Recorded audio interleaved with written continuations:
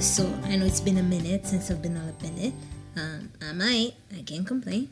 At least I shouldn't. A lot's happened. I went from being gainfully employed, okay, not gainfully, just employed, to being unemployed, to being underemployed, then back to unemployed. So there was that. When I was employed, I was basically too tired to podcast. Then when I was unemployed / underemployed, I was too bummed to do it. And there you have it. There's just no winning. It's been a little rough, but I'm alright. Don't cry for me, Argentina.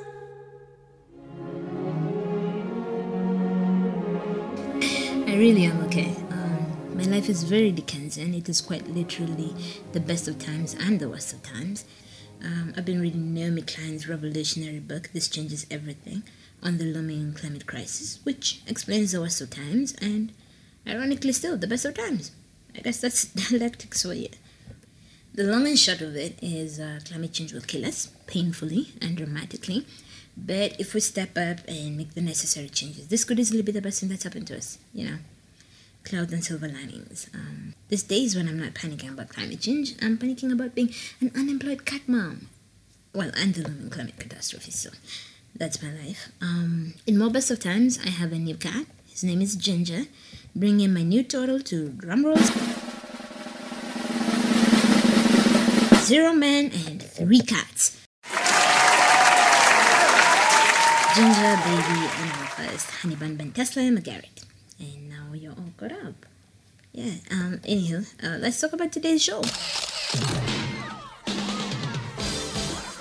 take one, action!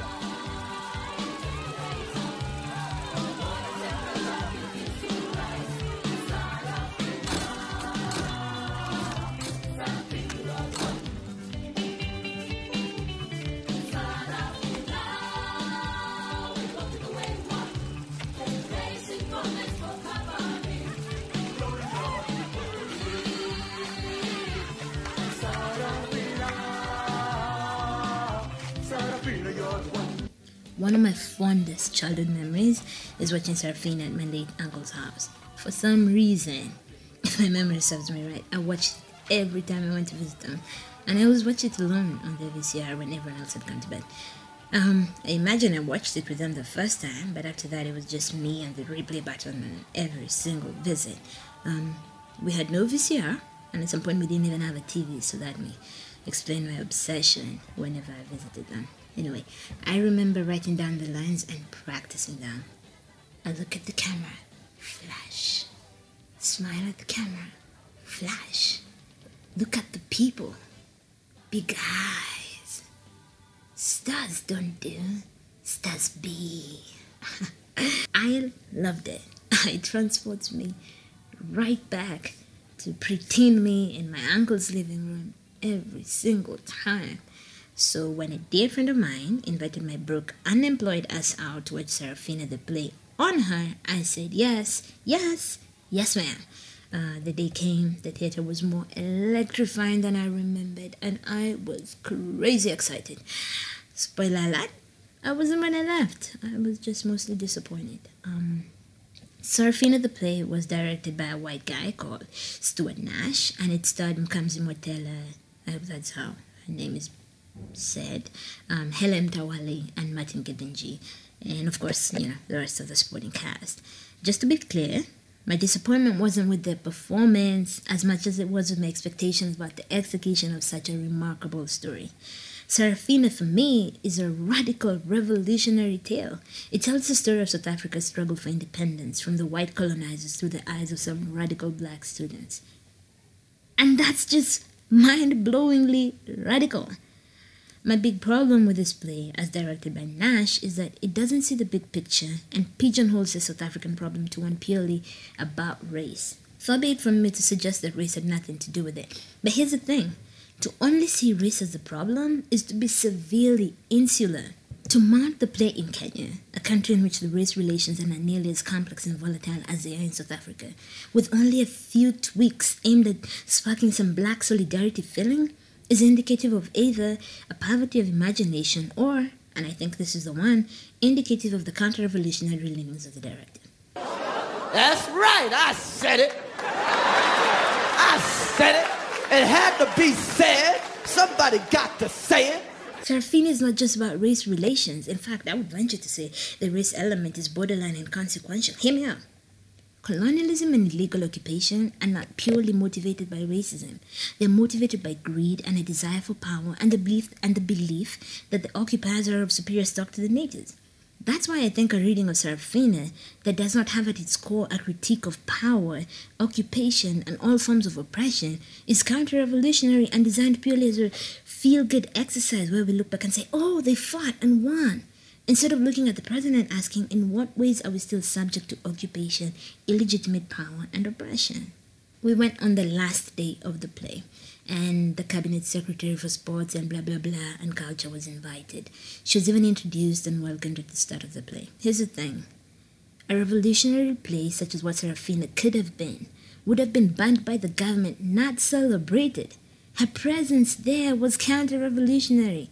When she was introduced, there should have been boos or just good old fuck you silence. Bitch works for corrupt administration and can best be described as a leech sucking on the dried up, cracked and oozing, pus-filled nipples of the Kenyan citizen. The message at a revolutionary showing of Serafina would have been, bitch, you and that corrupt administration can go and fuck yourselves while you still have the time, because we're coming for you. We're gonna fight the hell back. Now, I'd hate for it to look like I'm suggesting that the director didn't try to make the narrative relevant to present-day Kenya. He did, but in the most pedestrian way. It was done through Helen Kawali. Her lines just made me fucking cringe.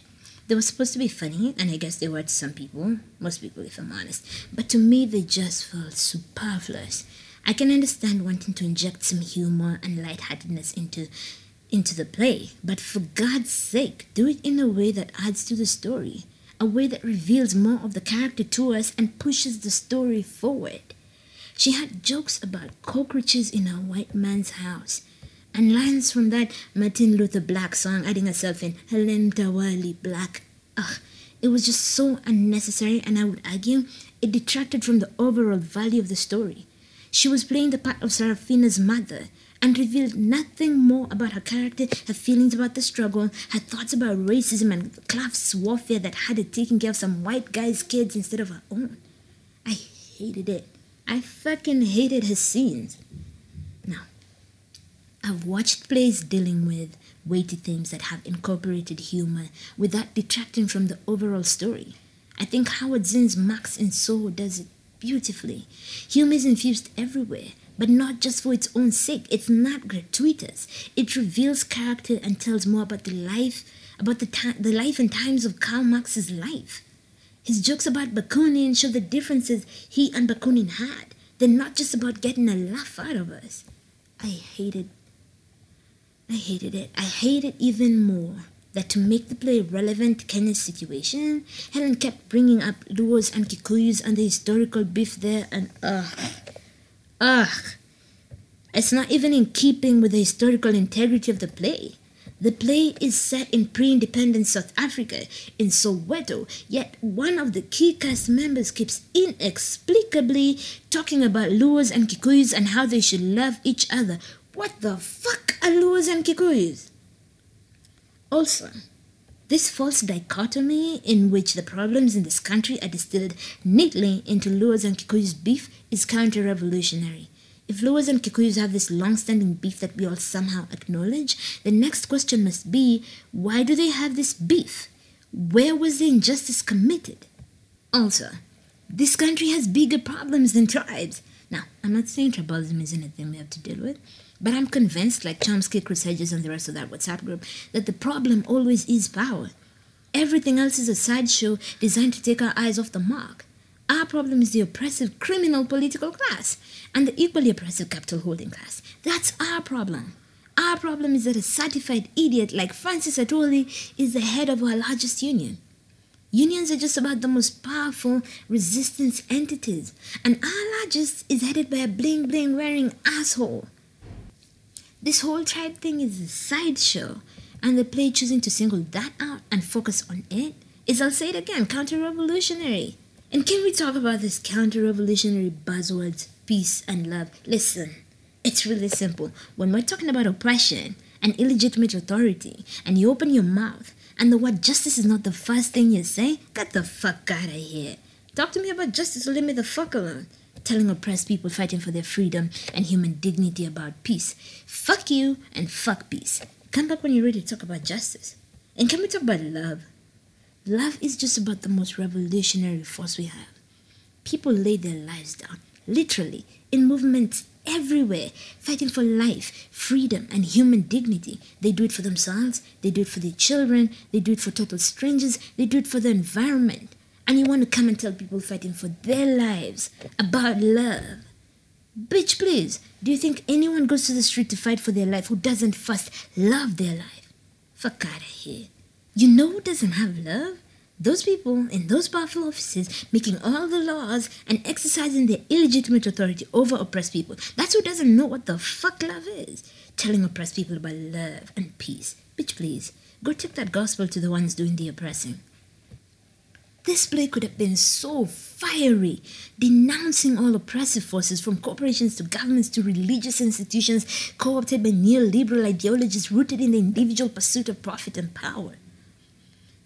It reminds me of Black Panther, the movie, touted as radical and revolutionary, yet still espousing the same values of centralized power, violence, neoliberal capitalist ideals. Counter-revolutionary at its very core, just designed to make you feel good in your kitenge talking about black power, whatever that is. Anywho, that pretty much covers my rant on the counter-revolutionary nature of the play. I could go on, but I'm guessing you get the gist. Let's talk about songs and how sad it is that Kenya doesn't have struggle songs. I don't know why we don't have struggle songs, but it just feels to me like a colossal deficit. And one day we must talk about my sexy voice. Not my sexy voice. And one day we must talk about what our songs reveal about us. And yes, I'm talking about this whole ethnic-esque genre. It really just breaks my heart that that's the kind of music that does well here. I love the music of the play and the performance. I just wish they had English subtitles of the struggle songs on screen. It's one thing to infer the meanings of the songs from the context, it's another to actually know what the words explicitly mean. One of the songs the cast sang that does that for me is this one.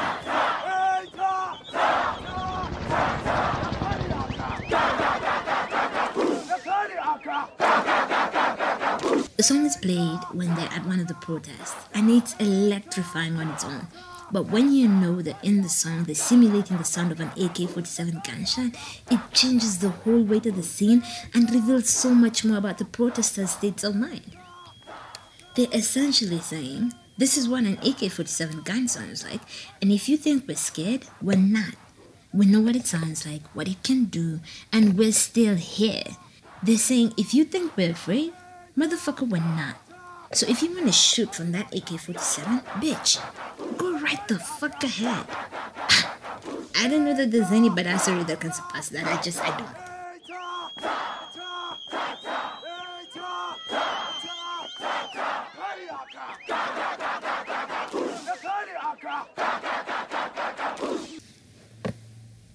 One day soon, we'll talk about misogyny and we'll talk about jokes. Because I can tell you how disappointed I was as people laughed at Sabella's jokes. Sabella is this sellout cop, and more importantly, a grown-ass man who was sniffing after Serafina, constantly pursuing her. Everything about him was just a giant middle finger. Well, everything except the fact that he was played by Martin Gillinge, who's kind of hot. So, one day soon we'll talk about misogyny, and we'll talk about jokes. We'll talk about who we laugh at, who we laugh with, and why. Most people label you a bit of an extremist when you question things like jokes. But here's the thing. I'm convinced that when we say things, we're saying things, even when those things are cloaked as jokes. Plus, I've been listening to this audiobook, A Brief History of Misogyny, You should still listen to it. And here's the thing. Sexism is just a product of misogyny. Sabella completely ignoring Serafina's repeated rejection is symptomatic of deep-seated sexism, and by extension misogyny. And misogyny is a legit hatred of women, not just discrimination and whatnot, just good old-fashioned hatred of women. That should concern us. It should concern you if you give any fucks about women at all. So jokes matter. And one day soon we'll talk about misogyny. One day soon we'll also talk about school and the idea of government-approved curricula and just the ways in which schools are used to generate converts and foot soldiers for the current oppressive systems. Serafina's teacher, Mrs. Miri Masumbuga, I think it was Masumbuga, was arrested because she was teaching things outside of curriculum. And she was teaching those students their history, which is radical. History is radical and revolutionary. How is it possible to allow the person exercising authority over you to determine what you can and cannot be taught? She was arrested because she taught things that the apartheid government did not approve of. It's like Audre Lorde said, the master's tools will never dismantle the master's house. Why would the master equip you with the tools to free yourself? Why? We need to learn beyond what the master approves of so that we can dismantle that fucking house and free ourselves, humanity, and the entire world. So, I heard about this bell hooks quote about how pedagogy is actually in popular culture. Entertainment is where the conversation is. It's where the dialogue, the learning is at. This is what's shaping our worldviews, and to ignore it in the name of it's just entertainment, don't overthink it, is remarkably and painfully short-sighted. That's what this podcast is about. We look at the narratives in entertainment and try and decipher what they're saying and in what ways they could or are shaping our worldviews. I've said it before and I'll say it again. We're not about hating on creative works and their authors. I actually enjoyed watching Serafina the play, and I was so jealous of everybody who got to be a part of it. We are not about hating on the creative works. We're just about critiquing what they contain, what they're putting out into the public domain. I think that we especially have to critically examine narratives that claim to have a revolutionary social change, social justice bent to them. Serafina falls here, and that wretched Black Panther film too. So, just say, stay revolutionary, kids. Keep them eyes open, and don't be afraid to look deeper and have thoughts about what you find. Don't be afraid to be wrong. You'll be wrong a lot anyway. Be more afraid of not thinking at all. That's the true danger, I think. So, that pretty much closes that. This September, I'm working on something for the climate strike, which will be observed internationally from the 20th to the 27th. I'll let you know how it goes. In the meantime, as Greta Thunberg, that is not how that name is pronounced, but that is how it's written, so that's how I would say it. As Greta Thunberg said, it's time to panic. This climate crisis thing is real as fuck. It's time to panic. He's hoping the earth still exists in a way that's habitable to people. He's hoping we actually got off our asses and did something to save our common home. He's hoping that you, my nieces, nephews, and other riffraff they have somehow ended up here living in a better world than we did. Yeah. Until next time, remember who you are. Love life, love people, and stay lunatic.